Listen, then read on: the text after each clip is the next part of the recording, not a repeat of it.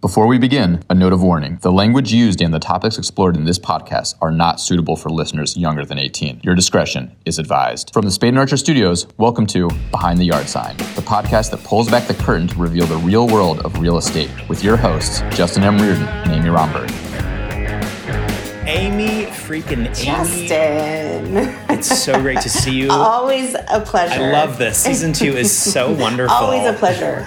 I just want to note very quickly that your mustache is looking particularly good today, too. For the folks who can't see it, it's just particularly shiny. Oh, I use a little bit of coconut oil. When we go gray, your hair follicles stop producing as much oil as they used to. And so even if you're gray and you're dyeing your hair, you don't need to wash your hair as often, number one. And you can actually add oil to it, which the idea of like putting oil in your hair as a white person seems totally unfounded. Now, as a father of a black child, we actually put like Vaseline in his hair. Like you would never do that as a white person. You never put Vaseline in your hair. As a black person, that's how you keep that moisturized so that it doesn't like break off. This idea of like adding oil to your hair has been like a totally new thing for me. And so I get the shiny dad stash. It's pretty hot. Smashing. Good morning. Great to see you.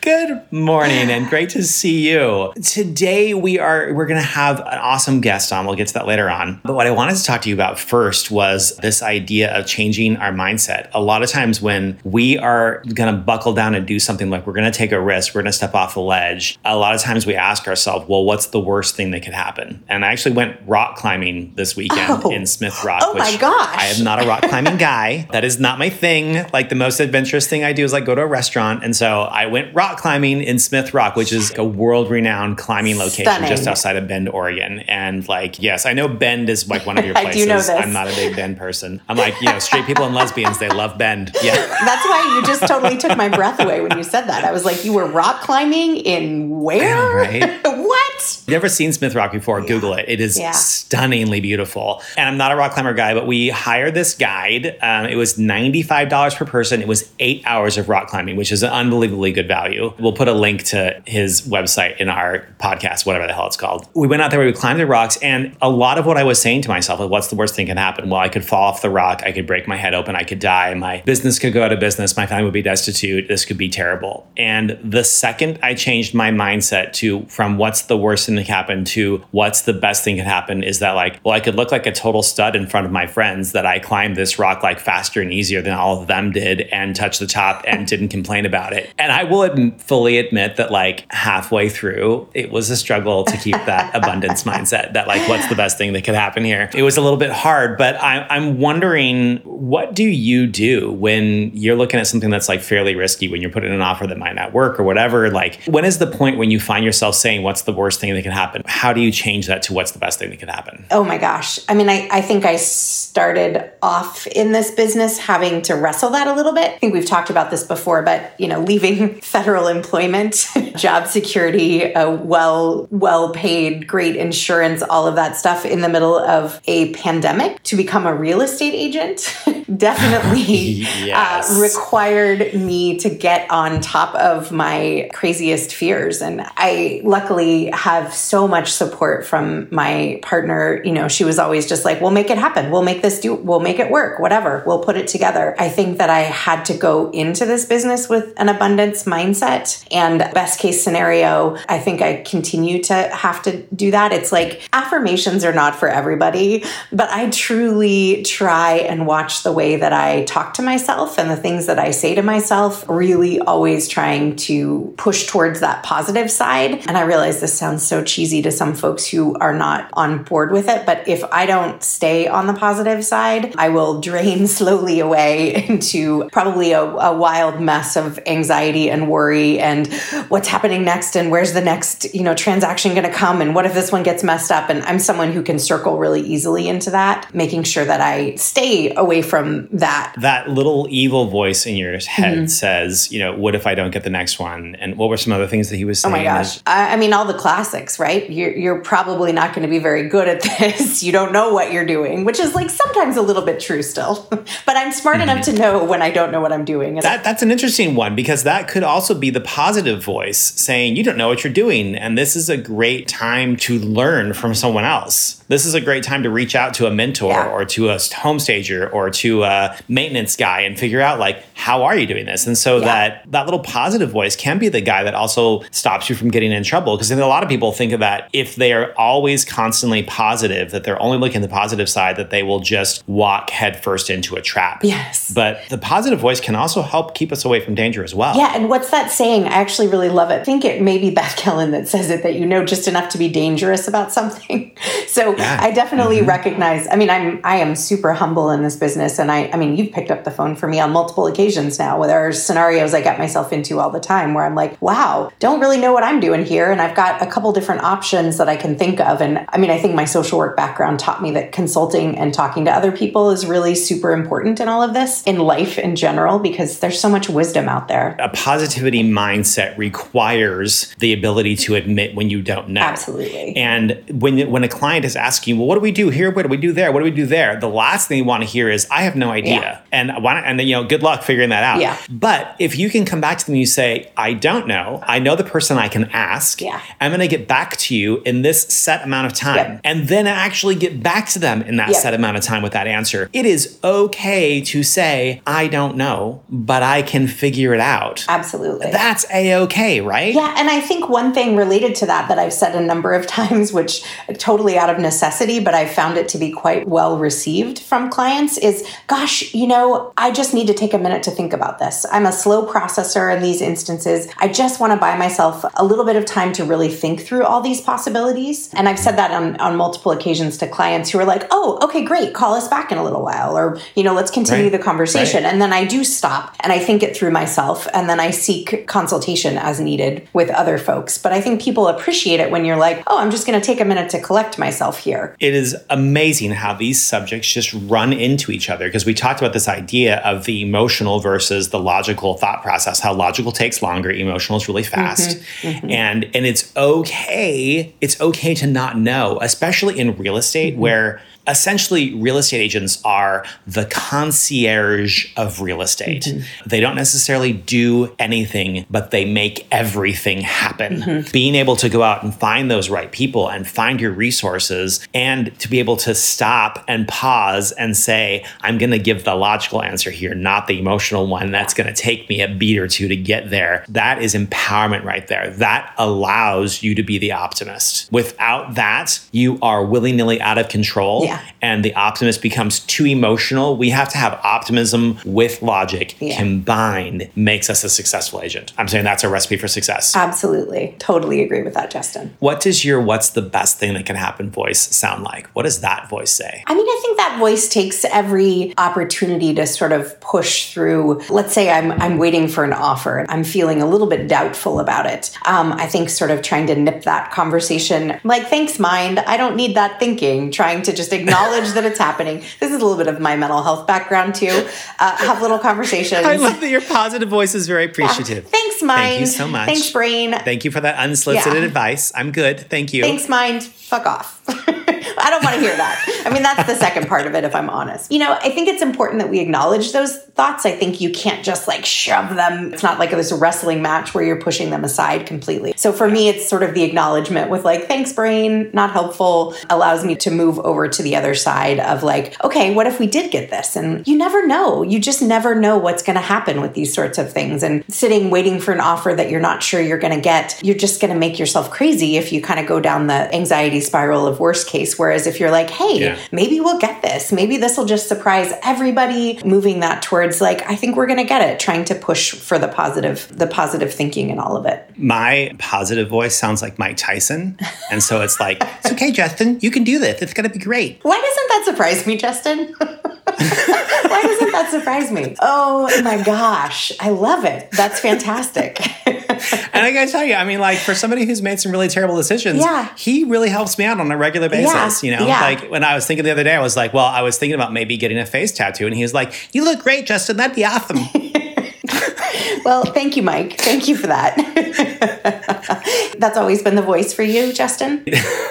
I relate to Mike Tyson just in that, like, he's this big, masculine, brutish dude. And he has this, like, a really high-pitched, lispy voice, which I can so relate to because there are parts of me that are, like, really masculine, parts of me that are, like, really effeminate. Yep. I feel like Mike probably became a really good fighter because when you have a lisp like that and a body like that, you're like, your first reaction is like, punch it. Yeah. Just punch it. So. Yep, absolutely. Justin, do you find that you're able to stay on the positive? Like, what do you do to keep yourself there? I mean, I know there's moments where you're running businesses in different cities, you're spread thin, there's so much going on. Like, what do you do? It is a constant argument. Yeah. There is no such thing as you're about to slip into negativity. It is a constant argument in my head. And I am an eternal optimist. Mm-hmm. I will always find the good thing out of everything. Like, I cut off my leg. Well, that's cool. I actually weigh 10 pounds less now.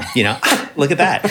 I will find something good in just about everything. Yeah. But entrepreneurism is a constant roller coaster. Yeah. There have been days where, like, we weren't going to make payroll, and that was terrifying. Yeah. And, you have to try to find a way to get around that. A lot of that comes down to, like, really swallowing your pride. Yeah. To being like, I'm going to be okay. I messed this one up. But the best thing about messing up is that I get to learn a lesson from that, and I get to look back on that. And the next time I'm in that situation, I can make a better decision. Ultimately, that is the silver lining of every little cloud, is that we learned something. If we are making the same mistake over and over and over again and we're not learning anything from it, then, I mean, that is like literally the definition of insanity, is that we're not learning, we're not doing anything better. And so every time I mess up, I have to say to myself, it's okay. Mm-hmm. That's all right. You're human. And now you're going to learn that lesson and you're going to move on. And so I'm okay with that. Yeah. Cole runs our business, and Cole is a total pessimist. He pokes ideas in every single thing that we do. And he honestly keeps me grounded. If it was just me, like, we would be like, what would look great in here is unicorns farting rainbows. And over optimism can be dangerous. Absolutely. And I tend to lay on that side of things for sure. Yeah. That being said, I am overly optimistic, but I am really not very emotional. I'm much more logical than I am. And so there is a balance that balances out there. I think overly optimistic and overly emotional is a really dangerous combination. Mm-hmm. Overly pessimistic and overly logical is a really dangerous combination. Yeah. You ready to go grab our guest? Oh, Should I go get him? Wait. Go get him. That sounds great. All right, cool. I'll be right back. Amy, I want to introduce you to Glenn Shellhammer. I just brought him out to the green room. We're so excited to have him on the show. Glenn, welcome to the show. Hey guys, how you doing? Did you get a chance to jump in the hot tub in the green room? Heck yeah, can't you see? I'm still soaking wet. Can somebody get this guy a towel, please? By the way, I love your Speedo. Gold is my favorite color. Yeah, I've been working really hard on these apps. You can touch. Go ahead. It shows, man. They said in COVID, you're either going to get chunky or hunky. And I got to say, man, you didn't get chunky. So good job. You're welcome to come over for dinner any night. I love it. So Glenn, tell us a little bit about your journey. Where did you grow up? How did you end up in LA? What did you go into school for? Give us the haps. What happened? Oh my gosh, all the questions. I just want to run and hide under the bed right now. I am from Florida. I was born in Florida, raised in New Jersey, hopscotched up and down the East Coast. When I was 21, I thought it was a fairly decent idea to put 2 suitcases in the back of a pickup truck and head on out to California. I love this story already. What was the draw? Sunshine, maybe? Truth be told, it's that cliche. I actually was given a job to be on General Hospital. It's a daytime soap opera. It's my mom's soap, yes. I got put on tape. I was living in Miami and read a few pages, and the next thing I know, that ABC was flying me out here and putting me up, and they said, here you go, here's a contract. So when everybody said how difficult it was to come out to LA to become an actor, that wasn't my experience. I got an agent right away, and you just landed. It just sort of all fell into place. Yeah. All right, cool, let's do it. Quickly, I found out though that it's real work for me. Yeah. It's real work. Yeah. So, I just gave up. It wasn't fun anymore. So I decided to do something else artistic and fun where I can stand out and have everybody love me. So I decided to go into the apparel industry and make clothing for a while. So that's what I did. And now I'm a real estate broker. How did you jump from apparel to real estate? You see how I went? Yeah, right I know over that. I did notice that. I was like, wow, that was a quick transition. Don't you feel so cheated? By the way, where is my fucking towel? I'm freezing. Okay. We got it. Here you go. I got you this really fancy one. It's monogrammed with your initials and everything. In gold. In gold. Nice. That's nice. I like that. Little pink velvet. Ooh, nice touch. That was good misdirection, but now we want to find out how you went from clothing apparel to real estate. Yeah, because there's a jump there. There's a jump. I was lucky in the apparel industry. I've never really taken no for an answer very well.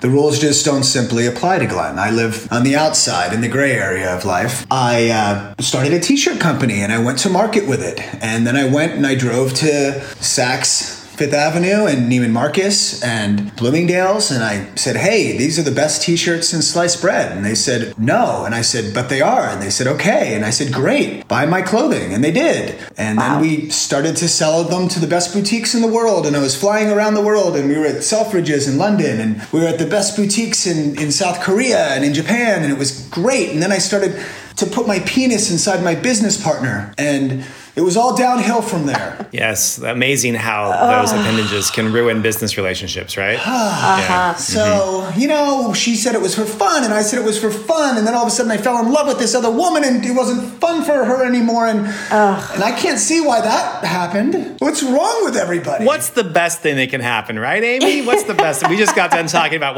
we don't ever say what's the worst thing that can happen. We're like, what's the best thing that can happen? Yeah. This is fantastic. Yeah. Oh, man. So it got complicated real quick. It did. Yeah. It did, and it got ugly, and it was a really nasty 2-year arbitration, mediation, divorce. Oh.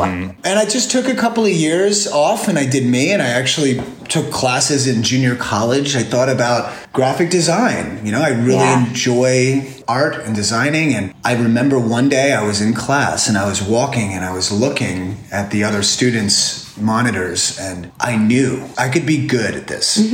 I don't think I could ever be great. They had that thing, that extra thing where they can see something that I don't have that skill to see. Like the great artists, Michelangelo, Raphael, these guys, they can see where the muscle is in front of them. Like they're tracing in their mind. My mind doesn't trace like that. So I said, fuck it. I'm really good with people and I like houses. Why don't I try to become a realtor? And the rest is history. Awesome. That was me in architecture school, man. Like my designs were always turned in on time. Everybody else was always late. I was always on time, and their designs were 10 times better than mine. Like they were so much better. And so what I ended up doing was I ended up becoming a project manager. Like I learned how to manage designers because I could speak their language and I knew how to get them to turn in things on time. And then I became a business owner. And so we all have to find our place. And your place is that you're able to relate to human beings in a perfect, this is perfect. I got you a bathrobe. Here you go. You can wrap up now. So you won't be so cold. There you go. I was looking over at Amy and she saw the robe. I knew that she saw the robe and I knew that the robe was for me, but I didn't say anything. So thank you for that. Yeah. I didn't want to throw it out because it's pink. And so, you were thinking maybe it was for Amy, but it's for you. So,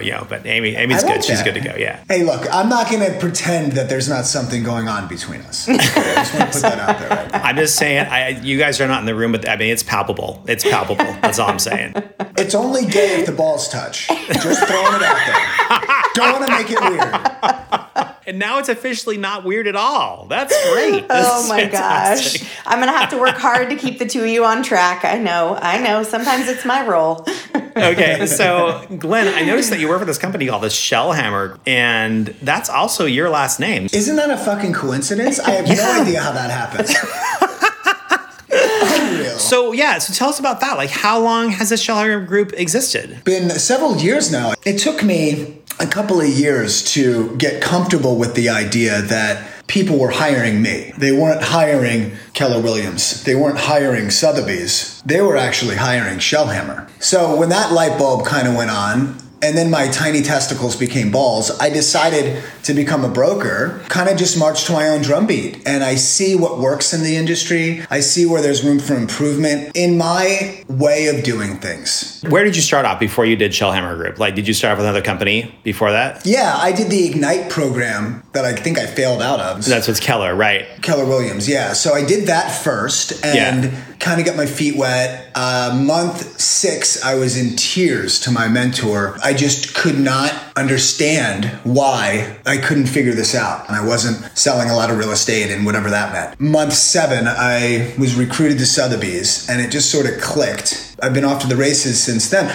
Month 6, $1,862 was what I earned in real estate in the first 6 months. So to anybody new out there, I would tell you that, you got to have a support system or you have to have some sort of income where you're working in the evenings, right? So you can be free to start to build your new business. And it's important that you look at it that way and you identify with what's really going on. It's a business. You don't have a job. So you need to, number one, have that self-starter fire in your gut to be an entrepreneur and to start your business. When you're an entrepreneur, nobody tells you what time to come to work. Nobody tells you what time to go home. Nobody tells you what your boundaries are. Nobody tells you when you're supposed to punch in. People are always like, oh, it's so great being a real estate agent because I can work whenever I want. Well, on the other hand of that, it's so great being a real estate agent. You get to work all the time. If you want to, you can work constantly because if there's not a client to talk to, there's marketing to do. And if there's not marketing to do, then there's work to do on your core values or on your business. And it can be nonstop. It can get really out of control. When you started the Schellhammer Group, you came from another company. You said that you've seen the way that the industry runs. How do you take the time in a healthy way, check out the competition, see what they're doing, make judgment calls of like, hey, that's a good idea. That's a bad idea. I would do this differently. Like, how do you do that in a way that you don't just go down like a little shame spiral of like constantly looking at the competition and saying we're not as good as them or they're better than us? Or how do we keep that in a positive way? That's an interesting question. And when I figure that out, I'm going to let you know. I'm just kidding.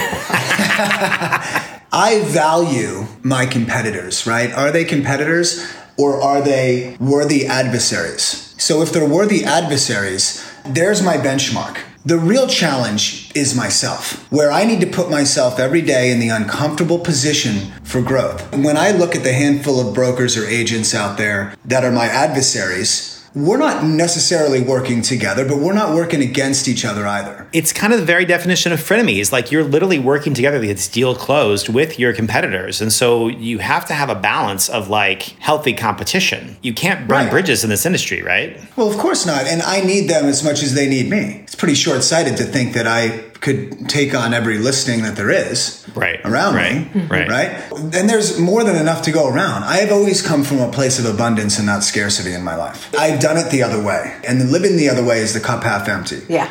And that just doesn't feel good. In the morning, it doesn't feel good at night.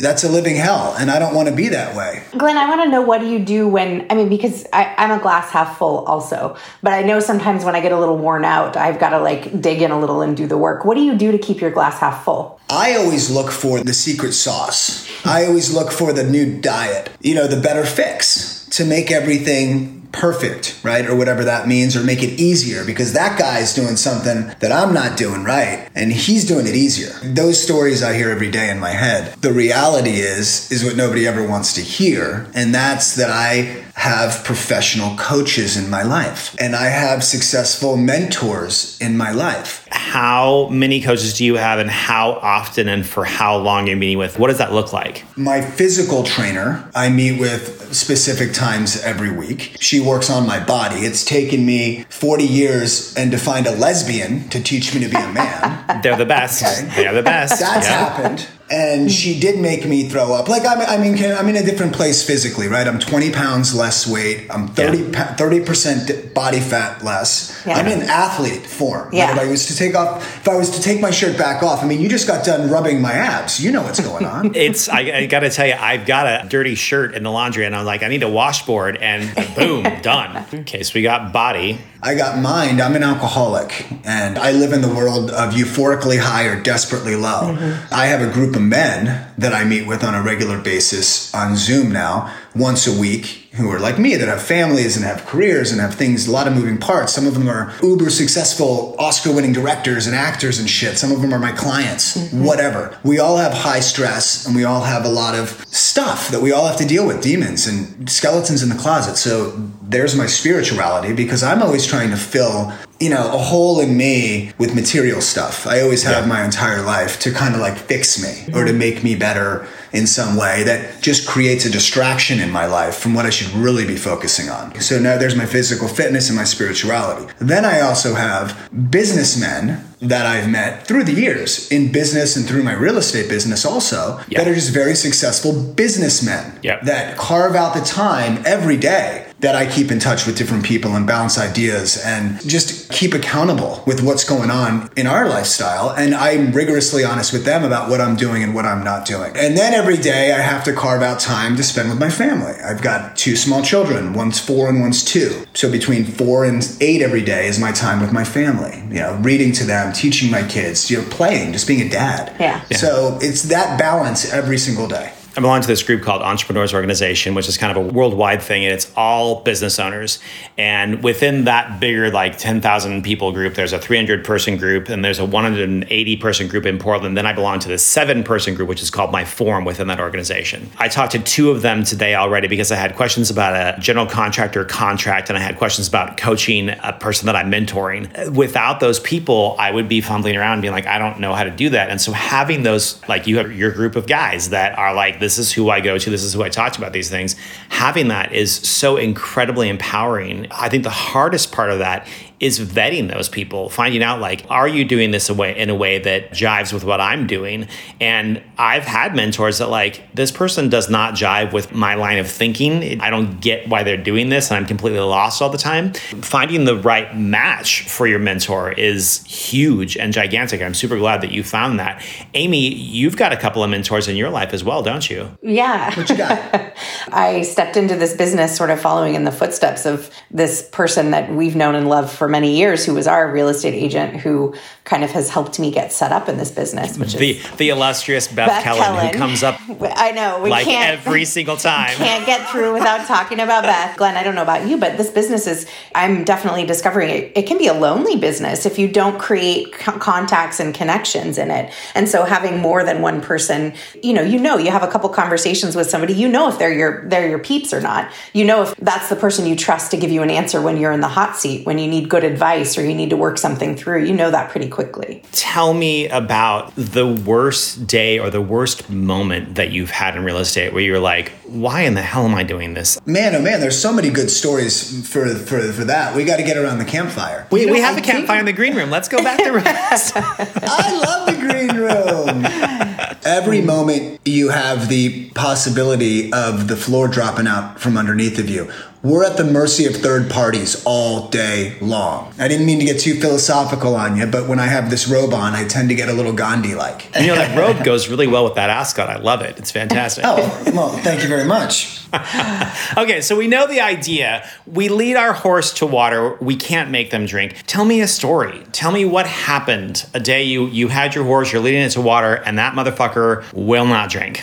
I was called to a property for a listing appointment where I went in and I told the sellers, I think it may be in your best interest to not sell based on what I'm hearing on what you want to do next. And they said, oh, okay, great. They call me back a month later and say, we've decided to sell. Okay, what's the property worth? I said, it's somewhere between 1.1 and 1.2. And my gut's been fairly on point lately. Fast forward 15, 20 offers later, and somebody jumped way out of 1.1 to 1.2 where most people were at and went into the 1.3s. I get them 1.3s. I wrap it up, bulletproof it. They're all buttoned up and ready to go. The entire transaction, the wife, is driving me bananas about all of her personal shortcomings, character defects, insecurities, and how she can't find the replacement home that I have one of my agents partnered up with on my team, looking to identify the other spot on the way out after the contingencies are removed. She's jamming me up almost every evening when I'm on the phone for 20 minutes, avoiding text messages,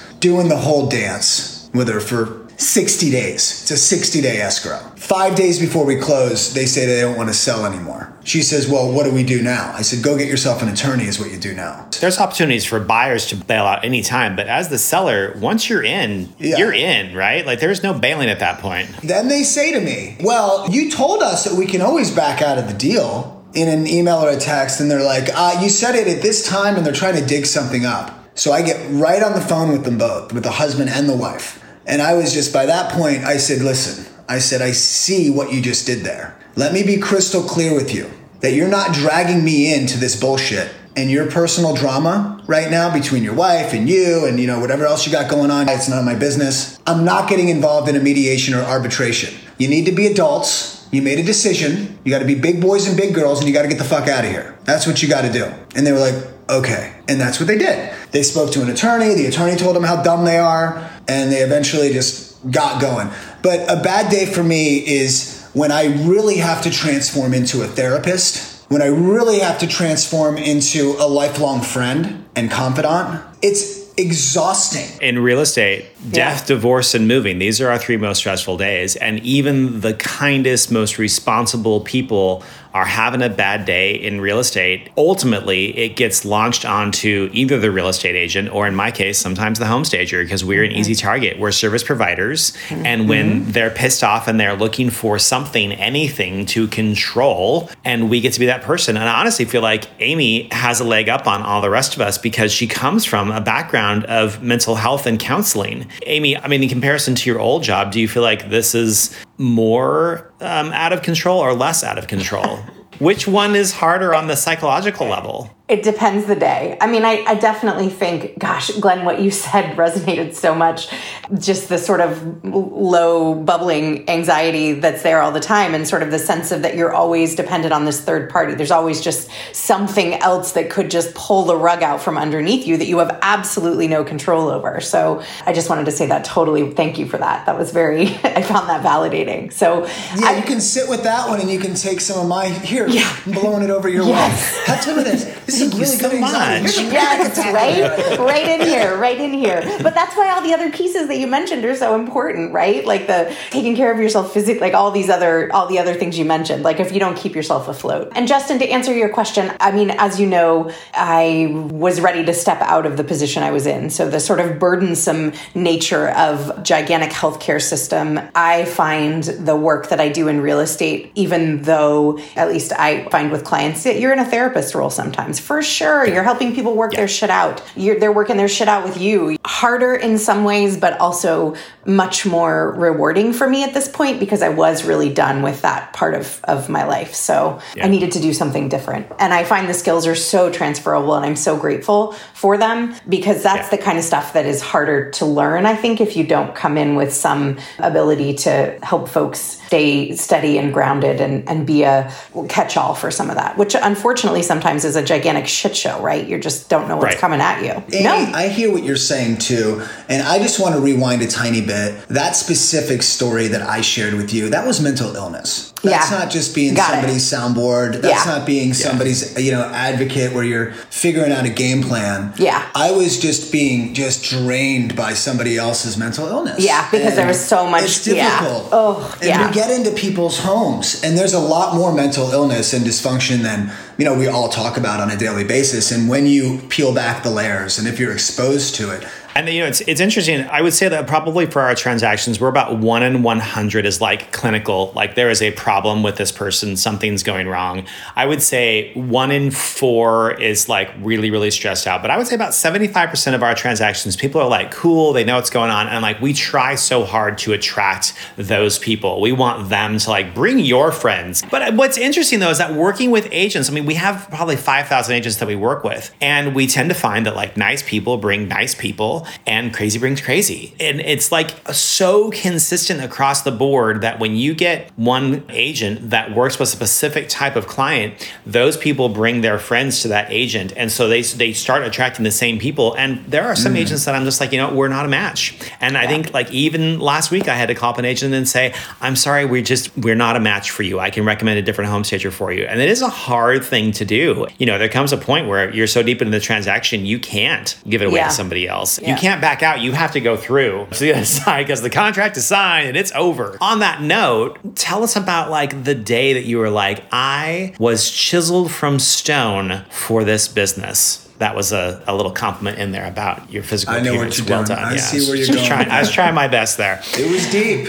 It was too deep for some listeners, but it wasn't for me. We have a very sophisticated listener base. All 3 of them are very well educated. Do they know what my safe word is? I don't know. What was the day that you were like, this is what I'm meant to be doing? This is it. This is the day. This is the moment right here. If behind the yard sign is the pinnacle of your business, there might be a problem. You know what? I'll tell you, my whole business has shifted and things have completely changed, and it's very, very exciting.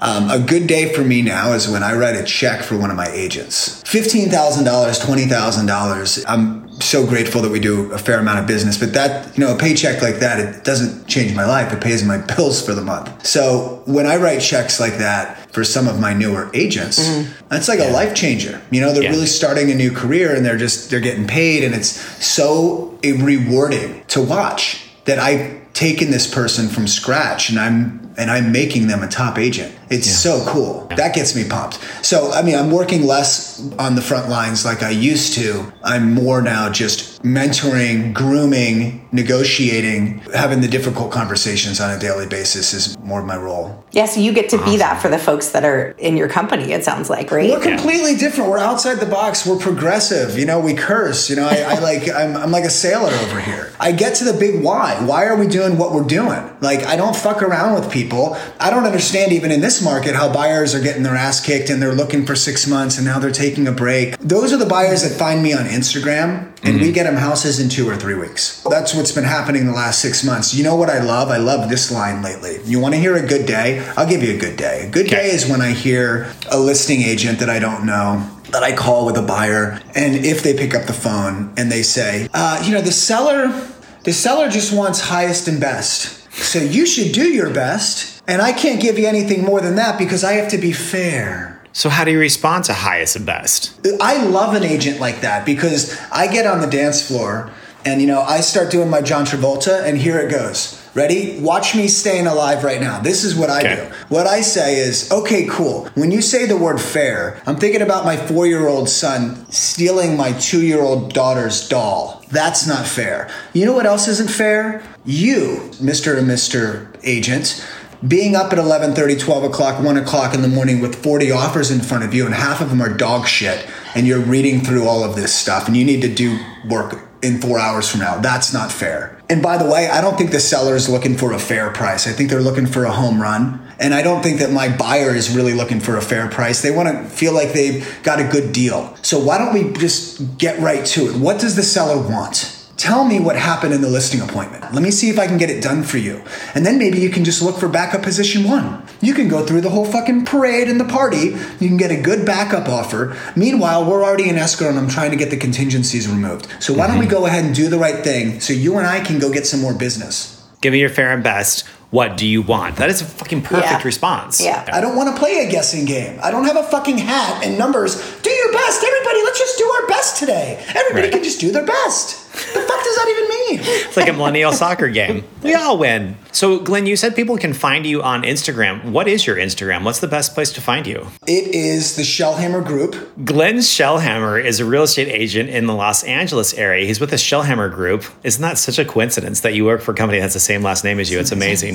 You can find him at the Shellhammer Group. It's all one word. There's only one L in Shell and only one M in Hammer. And so at theshellhammergroup.com. And what's your website? Are you ready for this? Shellhammergroup.com. Shellhammergroup.com. I love it. It's just so consistent. Glenn, thank you so much for being on the show. Amy's going to take you back to the green room. I heard that John Travolta is actually hanging out back there. So you had mentioned him earlier today. I think he got the bat signal or something. He's in the hot tub. He's got a matching gold Speedo. You're going to have a great time with him. Okay, look, don't threaten me with a good time, and I hope you're showing up later on. Oh, hell yeah. I just got a brand new Speedo. It's pink snakeskin. So I'm really excited to show it off. Let's get it, girl. Okay, so you can stop recording. Wow, Amy, that green room is starting to get crowded. You've got Glenn is back there. John Travolta is back there. Olivia Newton-John just showed up. It's like a Grease reunion. I've got to say, Justin, I'm surprised that you made it back here. I was sort of anticipating that I'd be trying to hold up this end of our conversation myself. It was stressing me out a little bit. I just wasn't sure you'd make it back. It seemed like there was some interesting things happening. Well, we talked about time management earlier. And so what I did is I set a timer for 15 minutes. And I said, listen, John, Olivia, you've got me for 15 15 minutes, and then I've got to head back to the studio. I've got work to do is what I told them. And they understood. You're so good with your boundaries, Justin. We got in one hand jive, and then we moved on. One of the things that we were talking about with Glenn was this idea of words or quotes in real estate that just grate on our nerves, that are fingernails on a chalkboard. And his was best and final, which I totally understand. I get that. That is a term that gets thrown around a lot in times of multiple offers. I'm wondering if you have words that just like grate. There's really one that comes to mind. The word is gleaming. Gleaming hardwoods. Yes. But I gotta say, so I hate that word, but I'm also trying to figure out, real estate agents, we write these little blurbs, right? You've got to write this blurb that draws as many people into the gloriousness of your listing as you possibly can. Yet somehow they all end up sounding a little bit the same. Like, how do we get beyond gleaming? What other words are there? There's so many words in this Something language. other than cozy. Yes. Cozy, yeah. Yes. My favorite is gourmet kitchen. Like, it's not the fucking kitchen that makes you a gourmet, bitch. It is your actual cooking abilities. Yes. Because I got an awesome kitchen and I know how to scramble eggs, and that is the extent of my culinary abilities. The other one that kills me is that when they're like, European design, any particular part of Europe? Like, it's just like all of Europe, Yeah. Yeah, we have these words that are supposed to kind of conjure things. And I think sometimes they just miss the mark. But it is hard. How do you bust out of that? Like, every once in a while, I think there's a couple I've saved. I wish I could pull one up. But every once in a while, I'll see a listing with like a brilliant description. And I'm like, oh, I aspire to be that. Like, I want to be that creative and pull it together. But in the end, gleaming pops to mind for me just as much as anybody else. The gleaming hardwoods, the cozy fireplace, the European kitchen. Don't we all want that? I want to live there. It'll make me such a better cook while I slide on my socks like Tom Cruise. Yes. Bowling alleys have gleaming hardwood floors. You don't want to live there, though. That's the best use of gleaming. My favorite description that I ever saw of a house was out in the industrial, like St. John's district of Portland, which is, there's a lot of ports that are there and a lot of trucking that is there. And it was described as trucker's dream. That's great, though. Imagine pulling your semi up to this house. There's two different ways you can go with this, right? You can either try to like brush aside the complexities of your listing by using these lovely fanciful words, or you can just go straight forward. Trucker's dream. You're not beating around the bush there. There are two different ways to write copy for a listing. There's logical and there's emotional. Logical is this 3-bedroom, 2-bathroom house has a European kitchen, gleaming hardwood floors, and a cozy fireplace. Like, it's very like, this is the logical line of exactly what you're going to find in this house. Yeah. Then there's the emotional kind where it's like, imagine driving your semi up to this house and parking mere inches from your front door. Your family invites you inside while you eat a gourmet meal in your lovely kitchen. Like, you're trying to appeal to the story of what your life is going to look like in this house. And we often talk about this idea of like the stale donut. We have a house that's listed. It didn't go. Now we're going to pull it down. We're going to relist it. And if your listing originally was a logical explanation, then you should relist it with an emotional explanation, because there ain't no way you're going to make that house sound different. And we have to try to make people think they're going on a new first date with a new person. We have to make it sound like a different house. And so switching from one to the other can be a very good way to refresh a stale listing. Oh, that's brilliant. That makes so much sense. So it's all a part of the refresh that you do when you're just trying to like pull something back, flip it around, and start over. Flip it around. You got it. And it's little things like, if you did daytime shots for your opening picture before, do a nighttime shot with all the lights on. Like, that's a really good way to make your listing look like a different listing. Do an aerial shot instead of a front door shot. That's a good way to do it too. A lot of areas you're also allowed to do a picture of the view versus a picture of the house itself as your opening shot. So it depends on your MLS. They all have rules as to what you can include on the beginning of it. My least favorite word actually, it's not even just real estate. It's like the entire world has gone gaga for luxury. The word luxury, to the point where we literally describe plastic floors, vinyl flooring, we describe it as luxury vinyl flooring, LVF or LVP, luxury vinyl plank. It amazes me that I'm like, really? Are we now describing like vinyl flooring as luxury? Like doesn't that mean that nothing's luxury now? Maybe it wasn't selling before. We were talking a little bit about marketing earlier too, I think at one point, and it's all about marketing. So you stick luxury at the beginning of something and all of a sudden maybe it appeals to different folks. I feel like luxury has been overused to the point where like it just doesn't mean anything anymore. Yeah. And so like if you truly are looking for luxury, if it says luxury, you're like, ugh, luxury, gross. It's not that.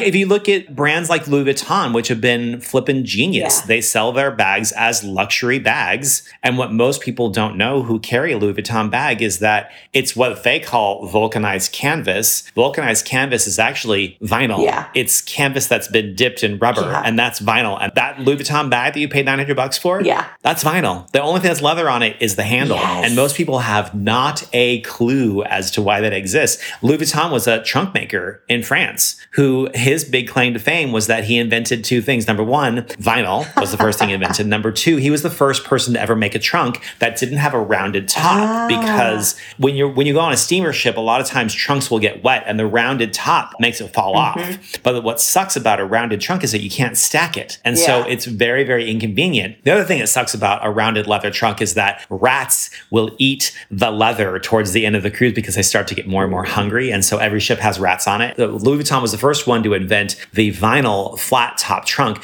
The problem was that people were not able to recognize it as a different product. And so what he did was he had his little stamp thingy that you would stamp the back of your letters on. He dipped it in gold foil and stamped his little stamp all over the vinyl so that people could tell this is luxury. And so what ended up happening is that very, very rich people carried these bags behind them that had this Louis Vuitton stamp all over it. They bought it because they didn't want rats on their bags and they wanted to be able to stack their bags. They didn't really care that it was like fancy or whatever. But other people who didn't have money saw these people who had money carrying these bags that had this LV on it. And they were like, oh, if you're rich, you carry an LV bag. And so Louis Vuitton became ultimately the first luxury brand to be worth more simply based on the logo that's stamped onto it. So when you buy a shirt from The Gap that says The Gap on it, that idea came from Louis Vuitton. Louis Vuitton is now the largest owner of luxury products in the world. They have something like 71 luxury brands, with Louis Vuitton being the entry level one. They have brands I've never even heard of because I'm not even in that buying echelon. Wow. But it just kills me that we have tricked millions and millions of men and women into buying vinyl bags. Because we call them luxury. Because we call them luxury. Yeah. And it's just based on that word luxury. And it's a word that I just freaking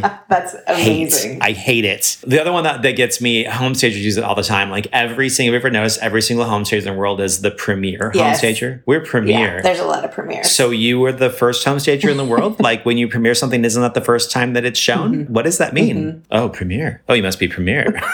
Like, yeah, it drives me nuts. What other words do you hate out there that just drive you crazy? The highest and best one is hard right now. I mean, there's lots of conversation. Highest and best. There's lots of conversation. Yeah. I mean, I get where they're coming from with it. I mean, I think the interpretation is no escalations. That one maybe just smarts for a different reason than the others do. Right. It's just hard. The one that I really struggle with, almost every interior designer, graphic designer, home stager uses it to describe the work that they do, and it's curate. I am a curator of spaces. I curate coffee. I'm a curator of burritos. If you look curate up, it is the preservation and categorization of antiquities. That is to curate. So we've totally appropriated this word. I gotta tell you, when you go to fucking Sears and pick out a bed, you ain't curating. Yeah. You are not curating shit. You are designing. So that is it. There's a difference here. And curation, when used appropriately, like if you're a curator at a museum, or if you curate sheet music, or you're a curator of heirloom seeds, this absolutely makes sense to me. That's what you should be doing with those things. But if you pour coffee and then steam milk into it, you're not a curator. That's not what you do. You're just, you are, number one, ill-informed because you have bad grammar. You don't understand what the word means. And number two, pretentious because you're trying to make yourself sound better than you are. And ultimately you just sound like a flippin' idiot because you're not a curator. Yeah. Stop using that word. Yeah. Ooh, I thought of one.